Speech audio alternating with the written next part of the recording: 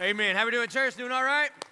That's looking good. If you got your Bible, I hope you do. Grab it. Go to Ruth chapter 2. That is where we are going to be. Part of the reason we wanted to show you Kelly Ray's story is this, man. Do you believe that God could use a single girl from a foreign land to change the world?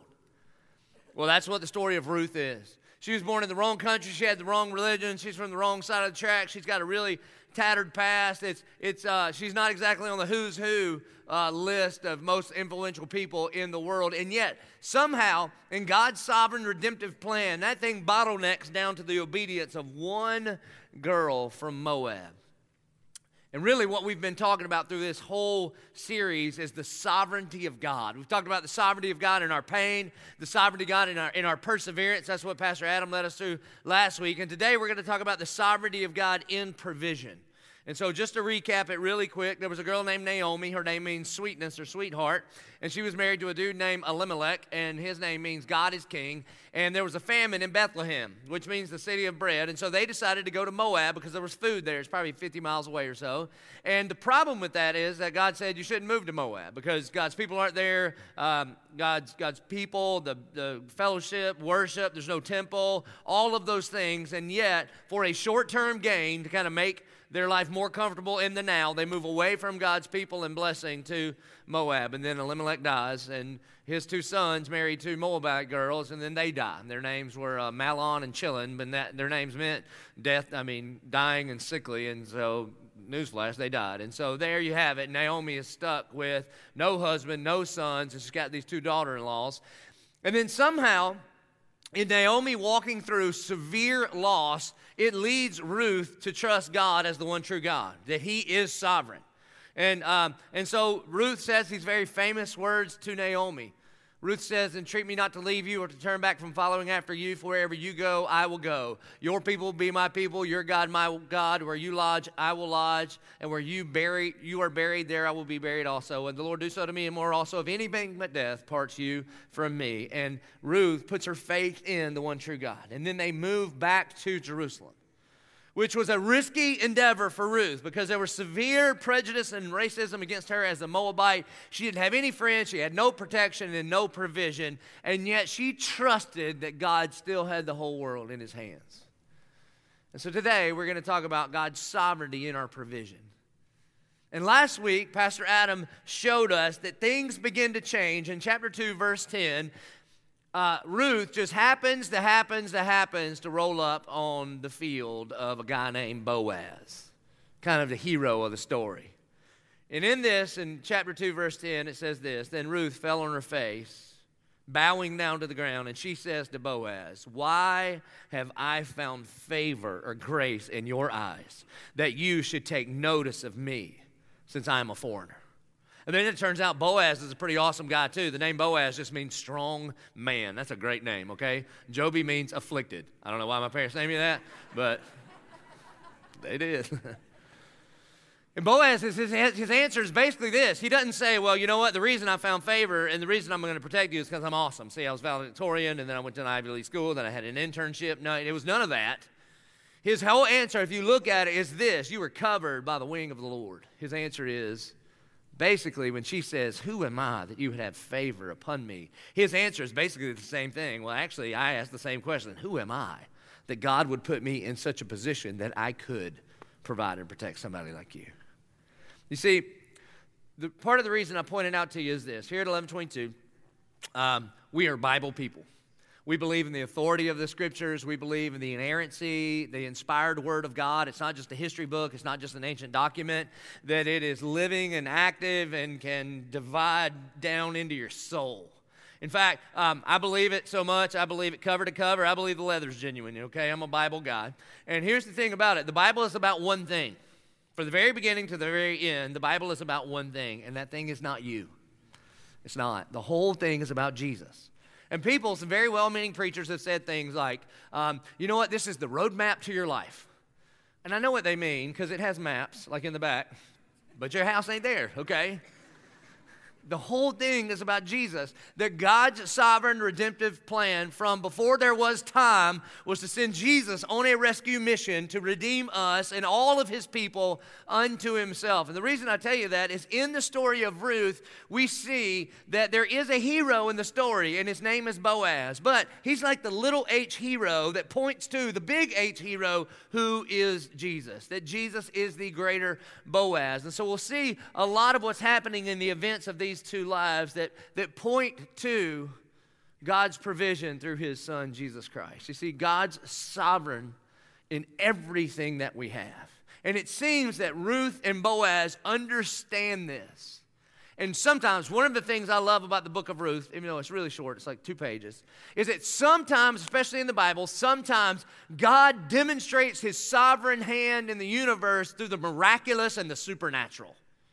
I mean, like he parts the Red Sea and he brings dead people back and he walks on water. And sometimes God demonstrates his sovereign hand in the universe through ordinary, everyday events. We call that providence. That this girl from the wrong side of the tracks just happens to happen upon a field one day. And God still has all things under his control. So in the book of Ruth, there are no miracles, and yet God miraculously saves all of his people.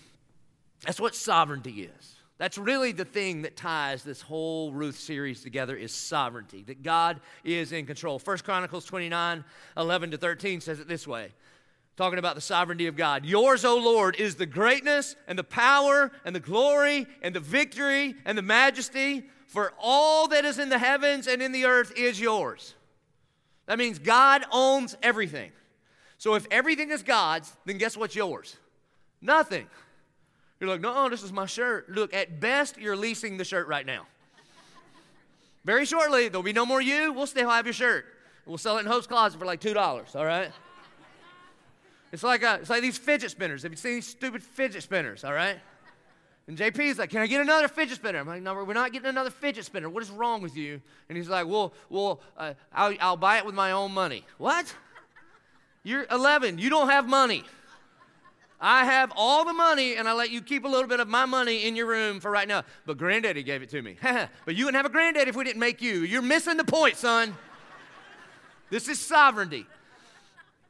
For all that is in the heavens and in the earth is yours. Yours is the kingdom, O Lord, and you are exalted as head above all. Both riches and honor come from you, and you rule over all. So not only does he own everything, he's in charge of everything. This is the sovereignty of God.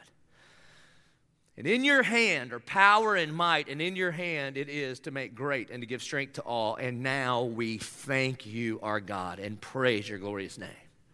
What we're going to talk about today is an attitude adjustment. That when we understand the sovereignty of God in our provision, it should lead us to a heart of gratitude. See, at the end of these verses, because God is in charge of everything and he owns everything, the natural response to that is, and now we thank you. And not just circumstantial thanks, but sovereign kind of thanks. You see, because sometimes sufferings and setbacks are just a setup for God to display his sovereign glory all over the world. You see, Naomi and Ruth, what they feel and experience is a simple suffering is actually God just setting them up for a stage to display his glory. And maybe what you experience as suffering and a setback is actually just God setting himself up to display his sovereign kindness to the ends of the earth. And in order to be able to see that and recognize that, it'll take a serious, serious change in attitude. And a lot of times, man, when I say these kind of things, some people will say, man, how do you say that, Pastor? How can you say that God allows or is even sovereign over pain in order for good things to happen? I'm like, how about the cross? It looks like the greatest suffering and greatest setback of all time. A man shows up, claims to be God, and then he's dying on a cross. I'm sure if you're there that moment, you're like, how is this a part of the plan? And yet it is the redemptive plan to redeem all things unto God himself. And what we're going to see here is that God, in the lowest times of Ruth and Naomi, he's going to take this little girl, Ruth, And she's going to go from a widow to a wife, from fatherless to faithful, from broken to blessed, from foreigner to family, from alone to adored, from misery to motherhood. Because what felt like a setback was actually God's setup to display his sovereign glory. So we're going to pick it up in chapter 2, verse 14. It says this. This is kind of when things begin to shift, and Ruth meets Boaz. It says this. And at mealtime, Boaz said to Ruth, come here. Now, just by the way, next week, we're going to talk about God's sovereignty in our pursuit of purity. We're going to talk about God's sovereignty in our dating life and being married and all of that kind of stuff. And instead of like searching for the mythical one, we're going to talk about what it means to be the one that the one you're looking for is looking for.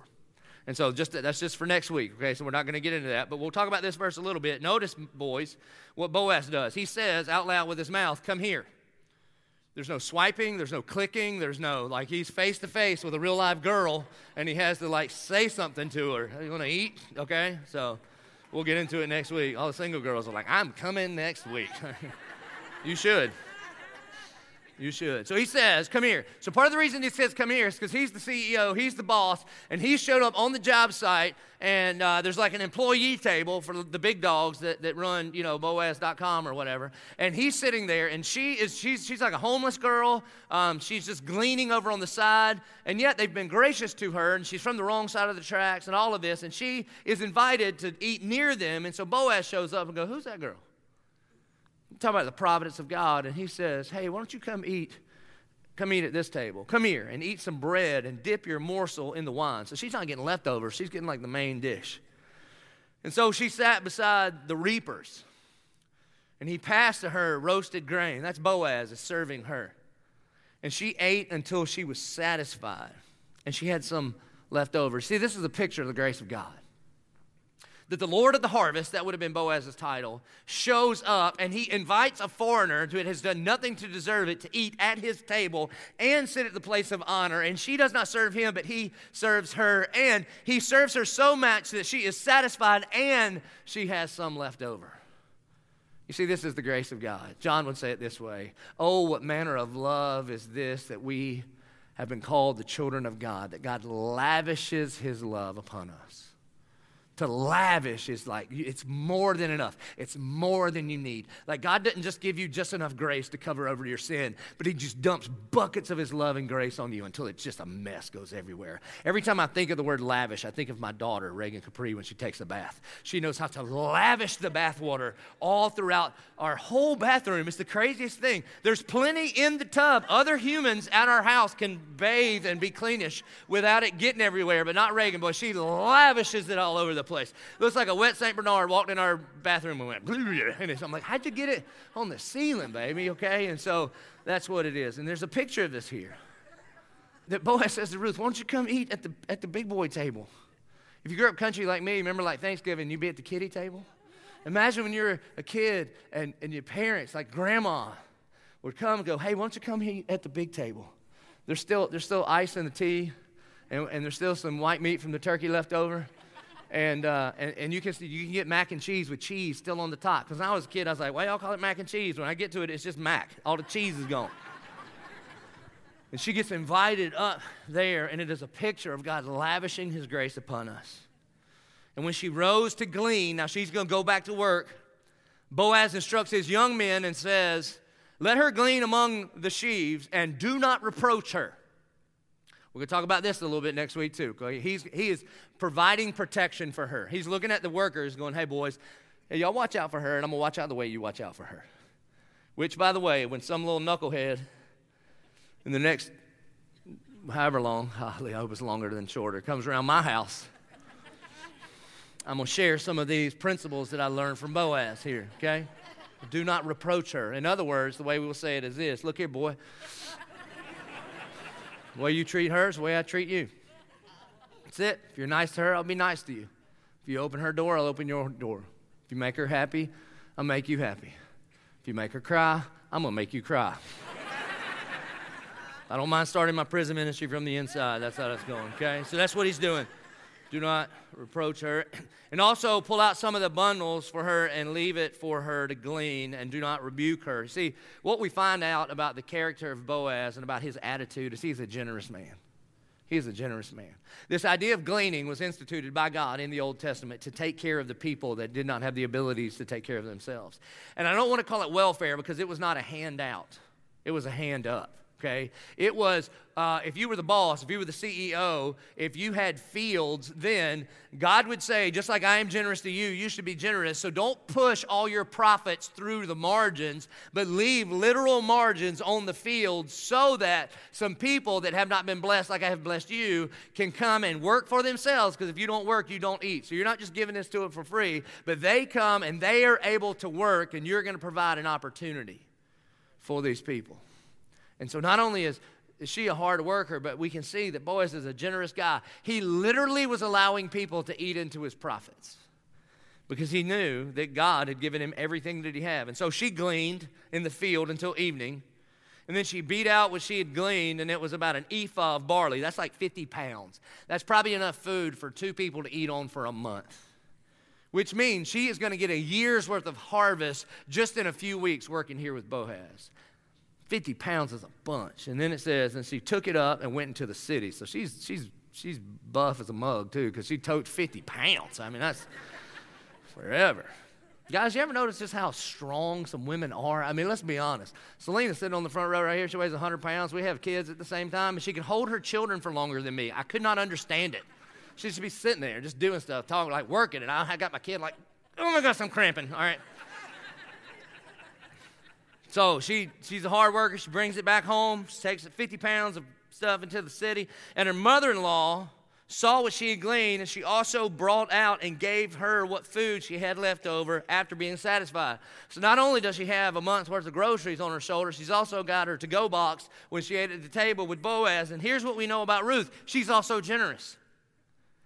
Because listen, man, she's homeless, she's broke, she's got nothing. But the moment she has some for her, she doesn't think it's all for her. The first thing that she wants to do is share it. And so she does. And so her mother-in-law says to her, where did you glean today? And where have you worked? And then notice this next word, blessed be the man who took notice of you.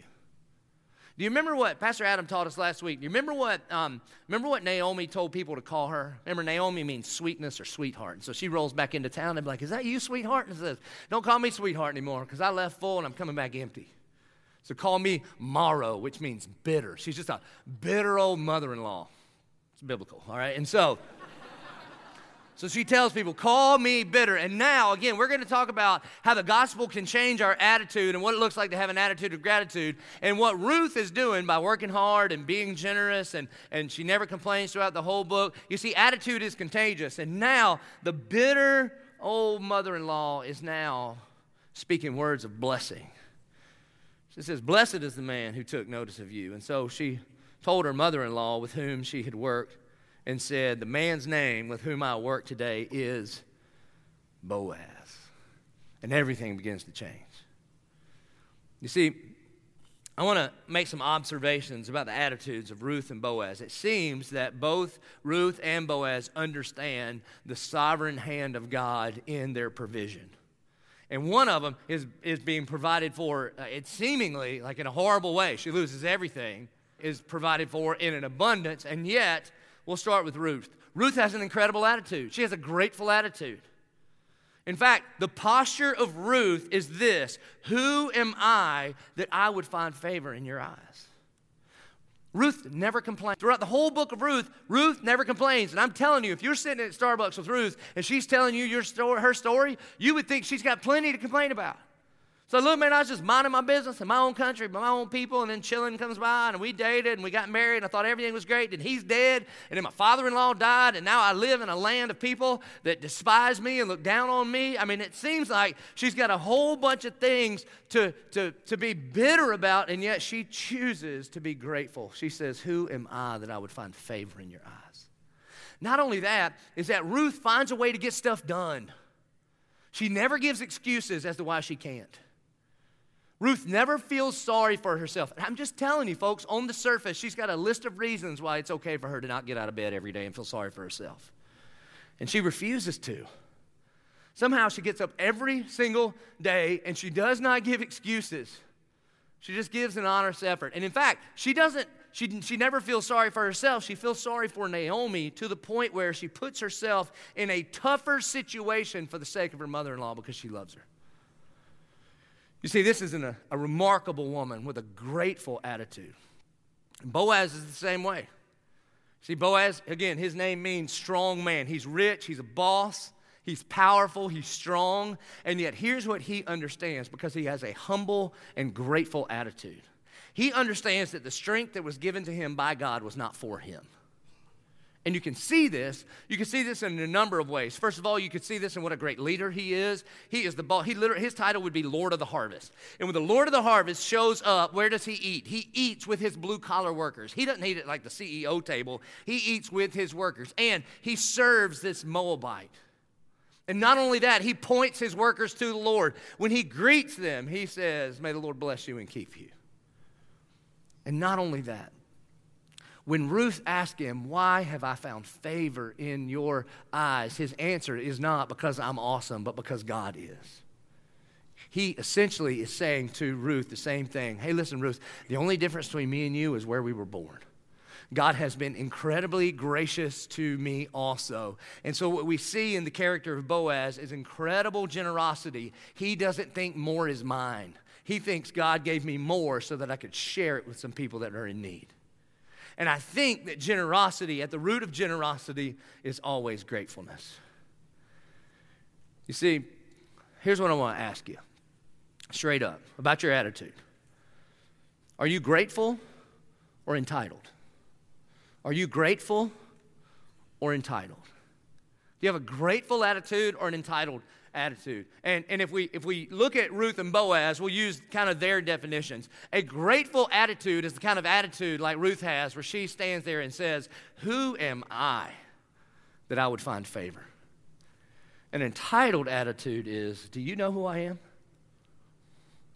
You see, a grateful attitude is when we're thankful for every good and perfect gift that God has given us. And an entitled attitude is when we think someone, God or this world, owes us something.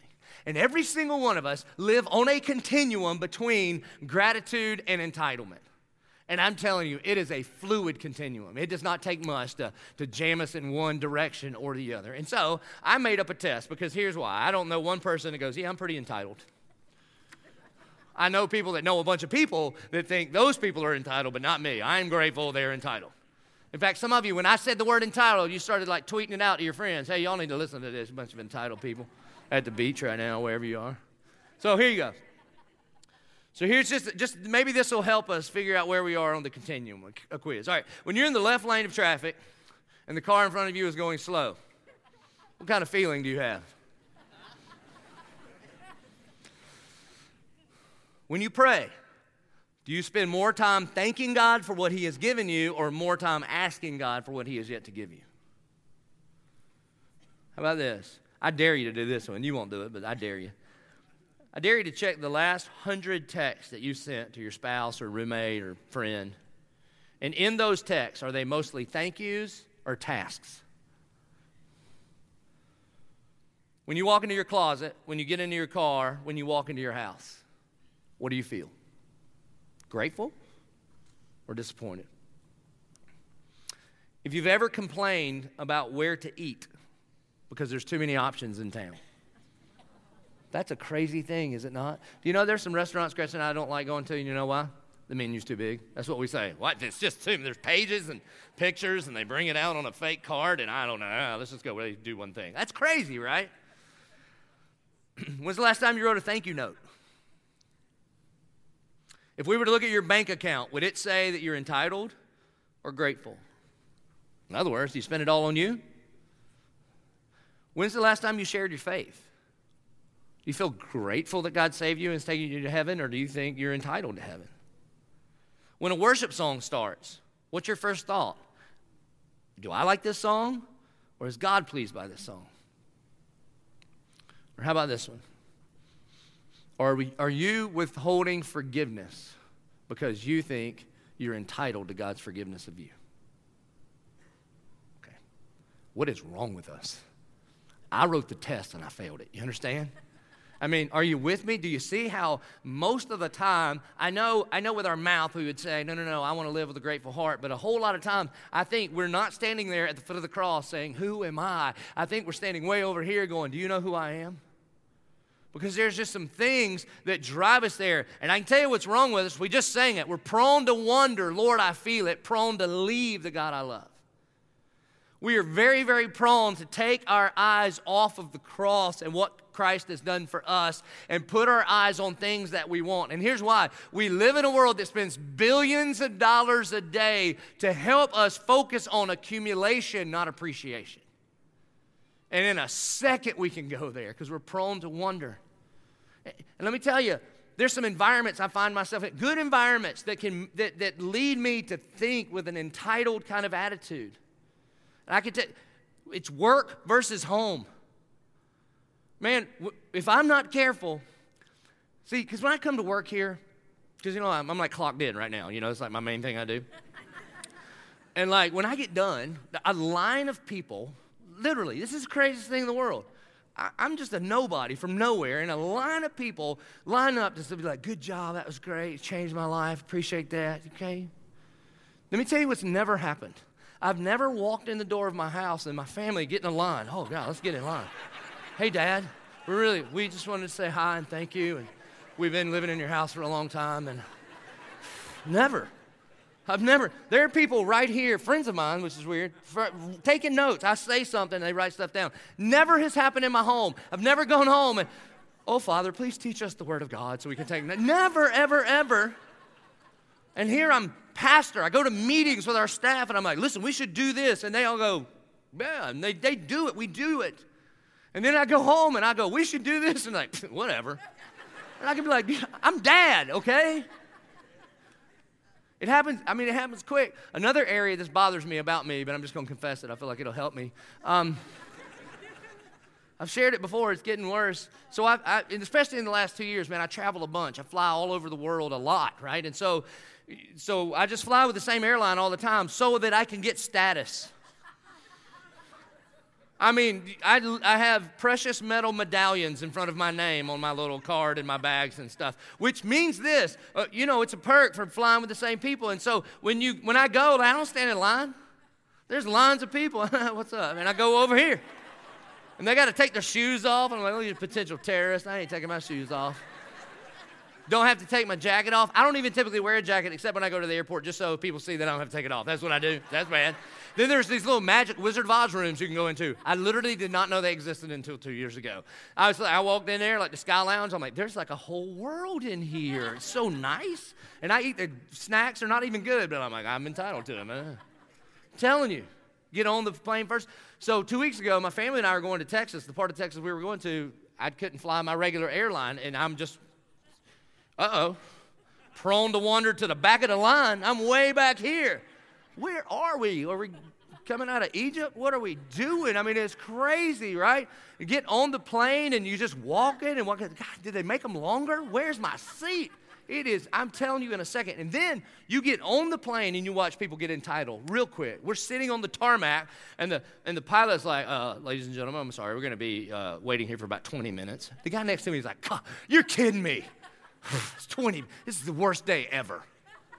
Ever? This is the worst day ever. We're going to wait 20 minutes to magically fly from here to Texas at 30,000 feet in the air while they bring you a free Coca-Cola and you can watch a cruddy Adam Sandler movie, okay? 200 years ago, we tried to make that same trip, and we were burying Grandpa in Tennessee, you understand? And now this is our worst. That's what entitlement is. When you see a blessing of God as something that somebody owes you. I can tell you what else, too. I'm the worst here, too. When we get into a hotel room, Gretchen and I have this, like, towel entitlement. 2 days in, we're like, we need more towels. What is this place? Can you go get us some towels? I've been here 9 hours. I need 6 towels every 9 hours. I use one, throw that one down, throw that one out. I got these piles of towels. Yet in my home, I'm embarrassed to tell you how many times I use one towel, okay?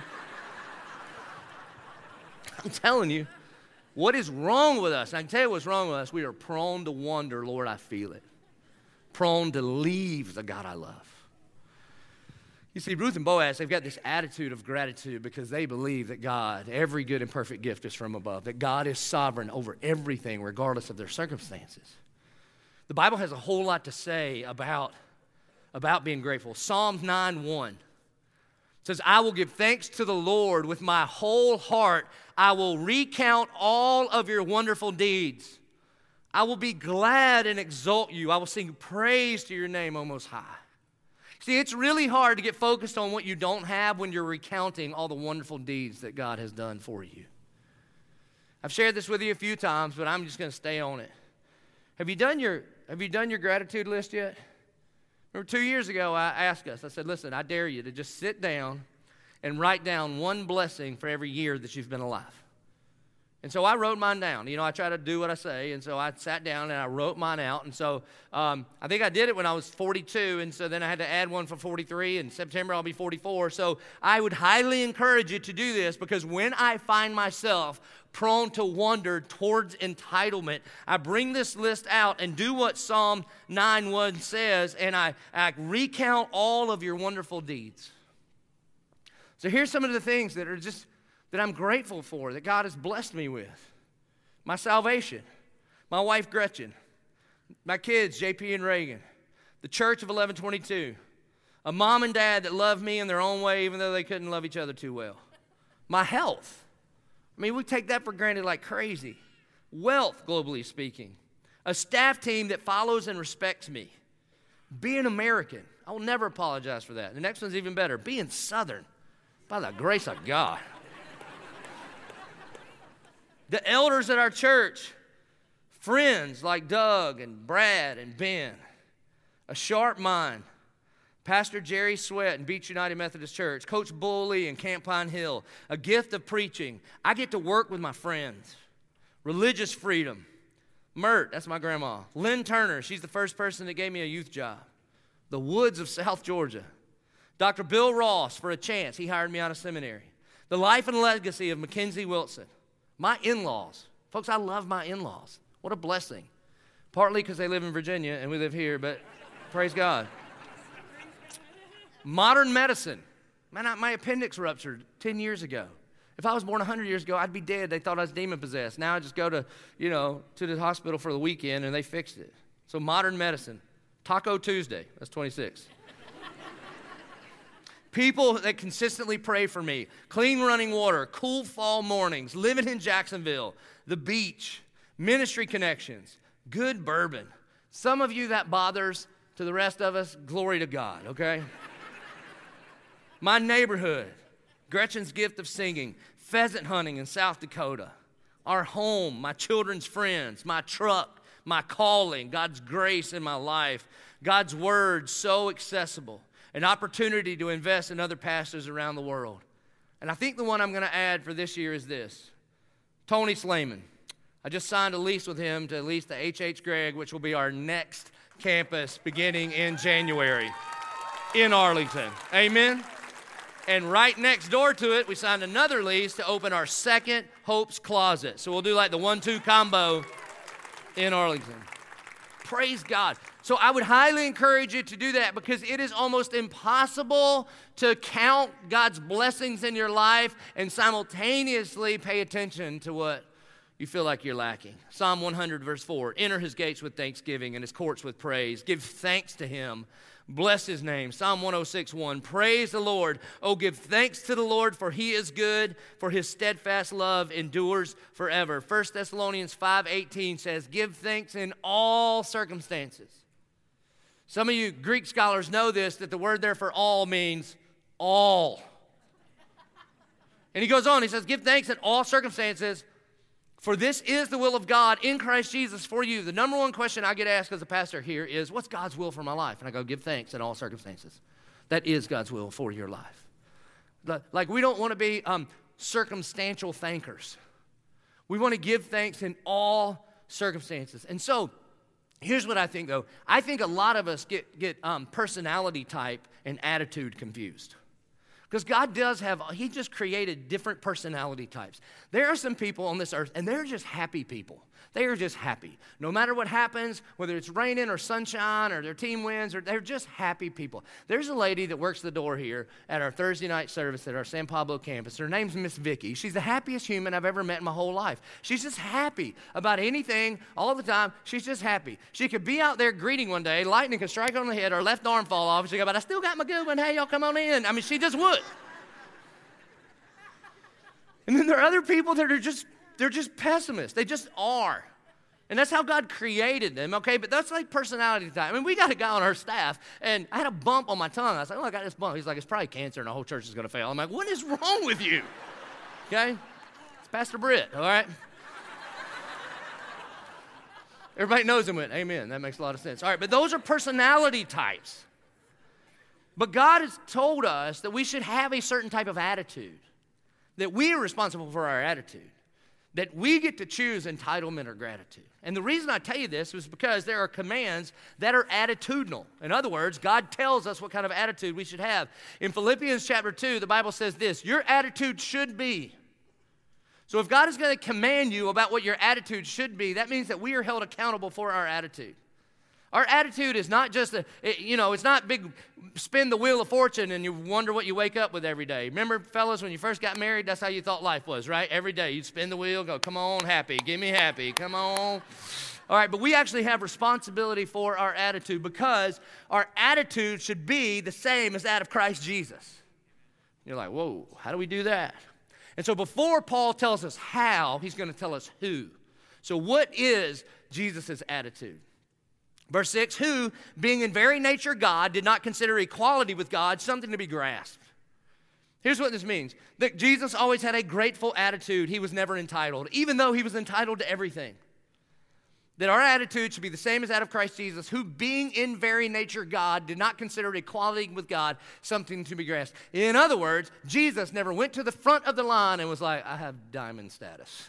Never. In fact, he tells us in Matthew chapter 20, you want to be great? And everybody's like, yeah, I want to be great. Then be the least. Then serve. He says, because Gentile leaders or people that don't believe in God, they lord their leadership over people. It shall not be so among you. He says, even the Son of Man came not to be served, but to serve and give his life as a ransom for many. You see that at the heart of the attitude of Jesus is humility and gratitude. It says, who, being in very nature God, did not consider equality with God something to be grasped, but made himself nothing. In the Greek, that literally says, but emptied himself. That's what gratitude is. We, most of us, full of ourselves. That's when we're entitled, because we are full of ourselves. And when we are entitled, when we are full of ourselves, we are least like Jesus. But he made himself nothing, taking the very nature of a servant, being made in human likeness, and being found in appearance as a man, he humbled himself and became obedient to death, even death on a cross. Verse 9, therefore. Let me tell you the secret to Bible study. Here's how you become a Bible scholar. You figure out why all the so's, therefores, becauses, the conjunctions are there. Because here's a word that says, here's some verses up here, therefore, I'm going to say this truth. And you got to figure out what the therefore is there for, and what the because is there for, and what the so is there for. And so, therefore, because of the attitude of Jesus, because he humbled himself and he was not entitled, therefore God exalted him to the highest place and gave him the name that is above every name. You see, there's nothing we could ever do to pay God back. There's nothing we could do to earn our salvation. But there are some things that we can do that can disqualify us from what God wants to do in us. And so, because Jesus humbled himself, therefore God exalted him to the right hand of God. And maybe because Ruth and Boaz humbled themselves and their attitude was, who am I that I have found favor in your eyes? That God exalted them and used them to literally change the whole world and all of redemptive history. You see, what felt like a setback to them, and what felt like an incredible struggle, and it was actually God using it as a setup for his redemptive plan. And the same thing can be true for you. Therefore, God exalted him to the highest place and gave Jesus the name that is above every name, that at the name of Jesus, every knee should bow in heaven and on earth and under the earth, and every tongue confess that Jesus Christ is Lord, to the glory of God the Father. Therefore, again, here's another therefore. So, since God exalted Jesus, and he's high and lifted up, so therefore, my dear friends, as you have always obeyed, not only in my presence, but now much more in my absence, continue to work out your salvation with fear and trembling. It does not say work for your salvation. It says work out your salvation. In other words, how in the world are we to have the same attitude as that of Christ Jesus? You surrender your life to Christ Jesus. And when you do that, he rips out your dead heart of stone with our ungrateful attitudes, and he gives us a new heart. He gives us his heart. He puts salvation deep in here. And salvation is then to be worked out, not worked for. Almost like you would work out a knot in a muscle. That you're going to take that thing that is in you and you're going to cultivate it over time by abiding in him and abiding in his word. And the thing that he put in you is the Spirit of God. And the Spirit bears fruit. Fruit like love, joy, peace, patience, kindness, goodness, faithfulness, gentleness, and self-control. And those things come from the inside out, not the outside in. So that doesn't mean that you can just take gratitude and try to nail it to the outside of you. It just won't work that way. It starts by surrendering your life to the Lordship of Christ. You see, fruit is not manufactured. It's produced from the inside out. So you can't take an apple and nail it to a 2x4 and be like, look at my apple tree. Although that's the church I grew up in. They're like, here's some Jesus stuff. Add this on top of your life. See, Christian. Like, are you sure? But in fact, the way Jesus works is he starts from the inside and then we work it out. We work out our salvation with fear and trembling. For it is God who works in you to will and act according to his good purpose. And so what does an attitude of gratitude look like? How does it demonstrate or manifest itself? Philippians 2:14. Do everything without complaining or arguing. Everything. Because when we complain or argue, it is evidence that we are entitled. Because what we're saying is, do you know who I am? And something is not going my way. And again, man, we don't like verses that have words like everything. And so sometimes people will be like, okay, well, how about this particular situation? Can I complain about that? And go, well, if it falls in the everything category, Paul goes, By the way, he wrote this from prison. He says, do everything without complaining or arguing. Because complaining and arguing are an indictment against God. God, you're not doing this right. In your sovereign control, you didn't give me what I wanted or what I needed or what I think I deserve. That is entitlement. Let me tell you the real problem with entitlement. The real problem with entitlement is you think you're the center of the universe. Gratefulness is understanding that Christ on the cross is the center of the universe. And my world revolves around him and not the other way around. Man, last week I was with a dear friend of mine doing some church planting stuff in Nashville. And so he's showing us all over the place. We went to the Opry. That was great. That's like the Vatican for my people. So they were impressed. And we met famous people. It's fine. And then we go to this one stage in Franklin at the Franklin Theater. And on the stage in the center of the Franklin Theater, it says center of the universe.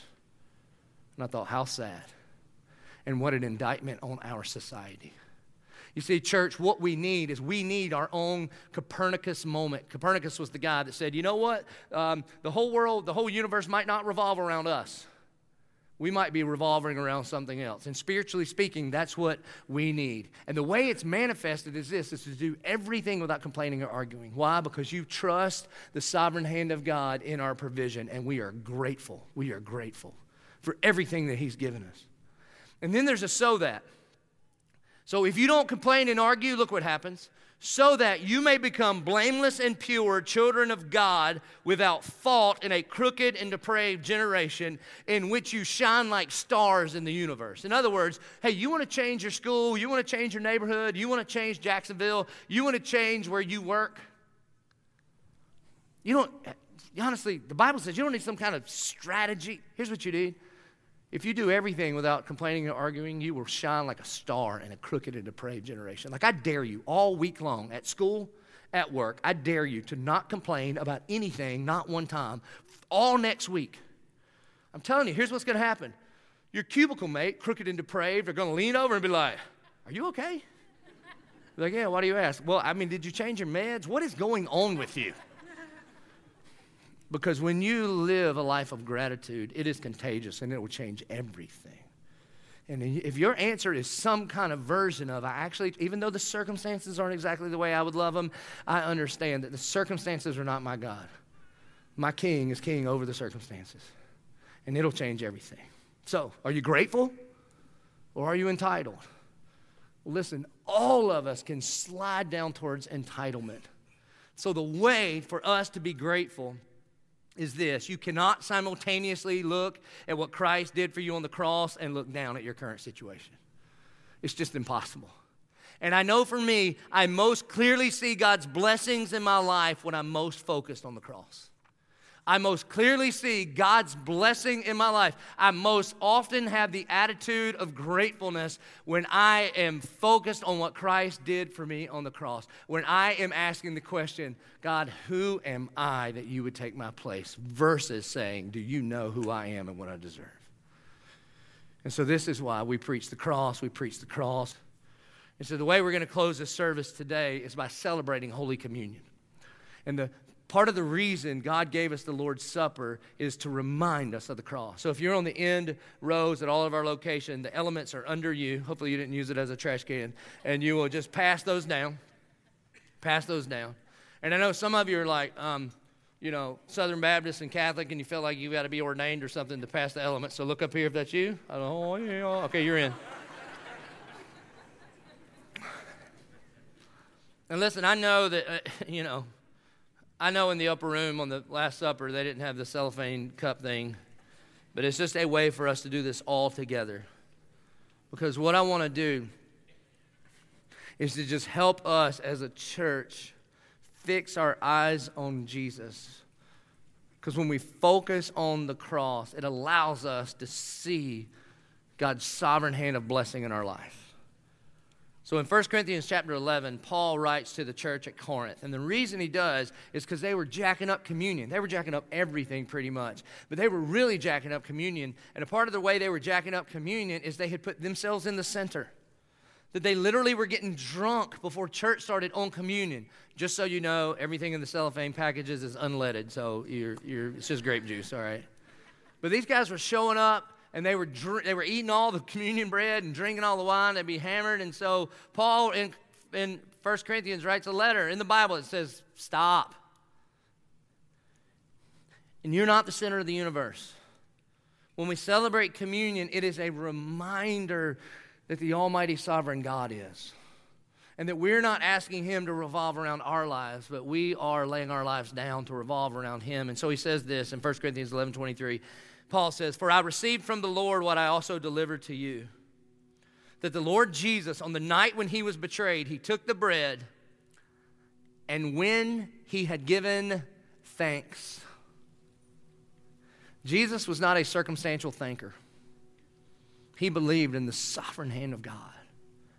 Because I don't know how, maybe you're new to Bible study. Maybe you've done communion 10,000 times, but you didn't know this. The reason they call it the Last Supper is it's the last one He's going to eat before He dies on the cross. He'll eat again when He resurrects, but this is the last one. The circumstances around His life right now are not awesome. He's going to sit down with the guys that are supposed to be His followers and His best friends, and He knows that one of them is going to betray Him for 30 pieces of silver. He knows another one who promises, I promise I'll never leave you, I'll never deny you, I'll never forsake you, is going to deny Him 3 times.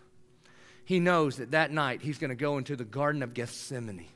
And He's going to invite 3 of His buddies. Hey, guys, will you just stay up and pray with me? I need you to pray with me. He's going to feel the weight of the world on His shoulders. He's going to fall down and feel like He's going to die. He's going to pray with such intensity that he sweats drops of blood. He's going to go before the Father in heaven and say, Father, if there be any other way, let this cup of your wrath pass from me. Nevertheless, not my will, but your will be done. He knows that after that prayer time and after His disciples can't even stay awake and pray for Him, that a gang of men, soldiers with swords and torches are going to come after Him. And they're going to arrest Him and falsely try Him. And that He's going to be beaten multiple times. His hair is going to be plucked out of His head. His hair is going to be plucked out of His beard. They're going to spit on Him. They're going to punch Him in the face. They're going to take a crown of thorns and push it down over His skull.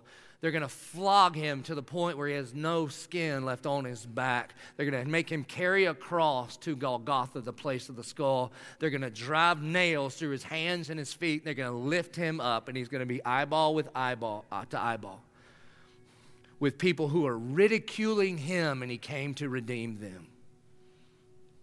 And in those circumstances, Jesus takes the bread and he gives thanks. The cross reminds us that we are not to be circumstantial thankers, but that we are had an attitude of gratitude, the same attitude as that of Christ Jesus. And what seems like suffering, and it is suffering, and what seems like a setback could actually be a set up for God to display his sovereign glory for the universe, Christ on the cross. And so when he had given thanks, he broke the bread, and he says, "This is my body, which is for you. Do this in remembrance of me."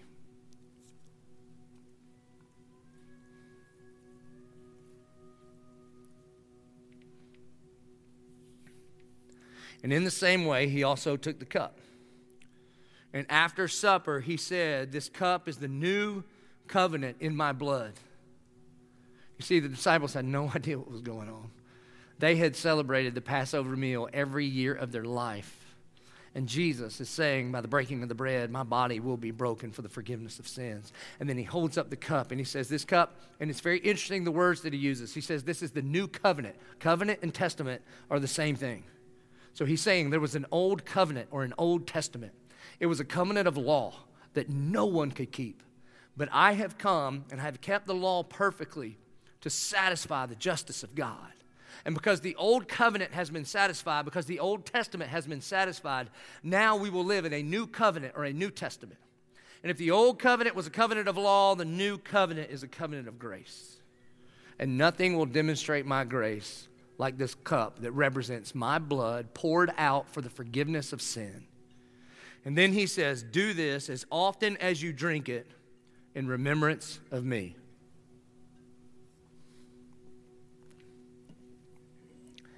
And then he says, for as often as you eat of this bread and drink of this cup, you proclaim the Lord's death until he comes.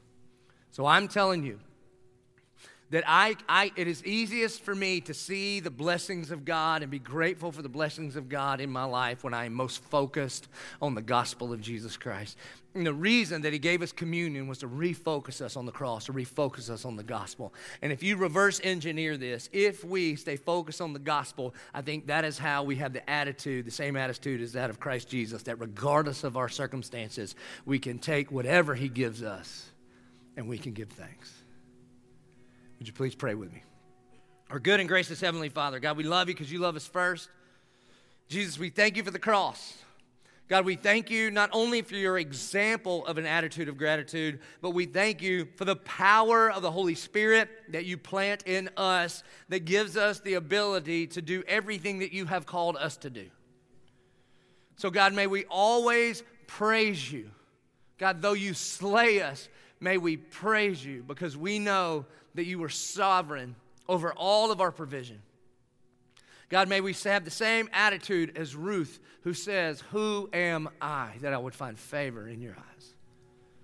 And God, may that stir in us a gratitude that works itself out into the way that we live and the way that we talk and the way that we treat one another so that we, as followers of you, might shine like stars in a crooked and depraved generation, and people would see our good works and give you the praise. We pray it in Jesus' name. Amen.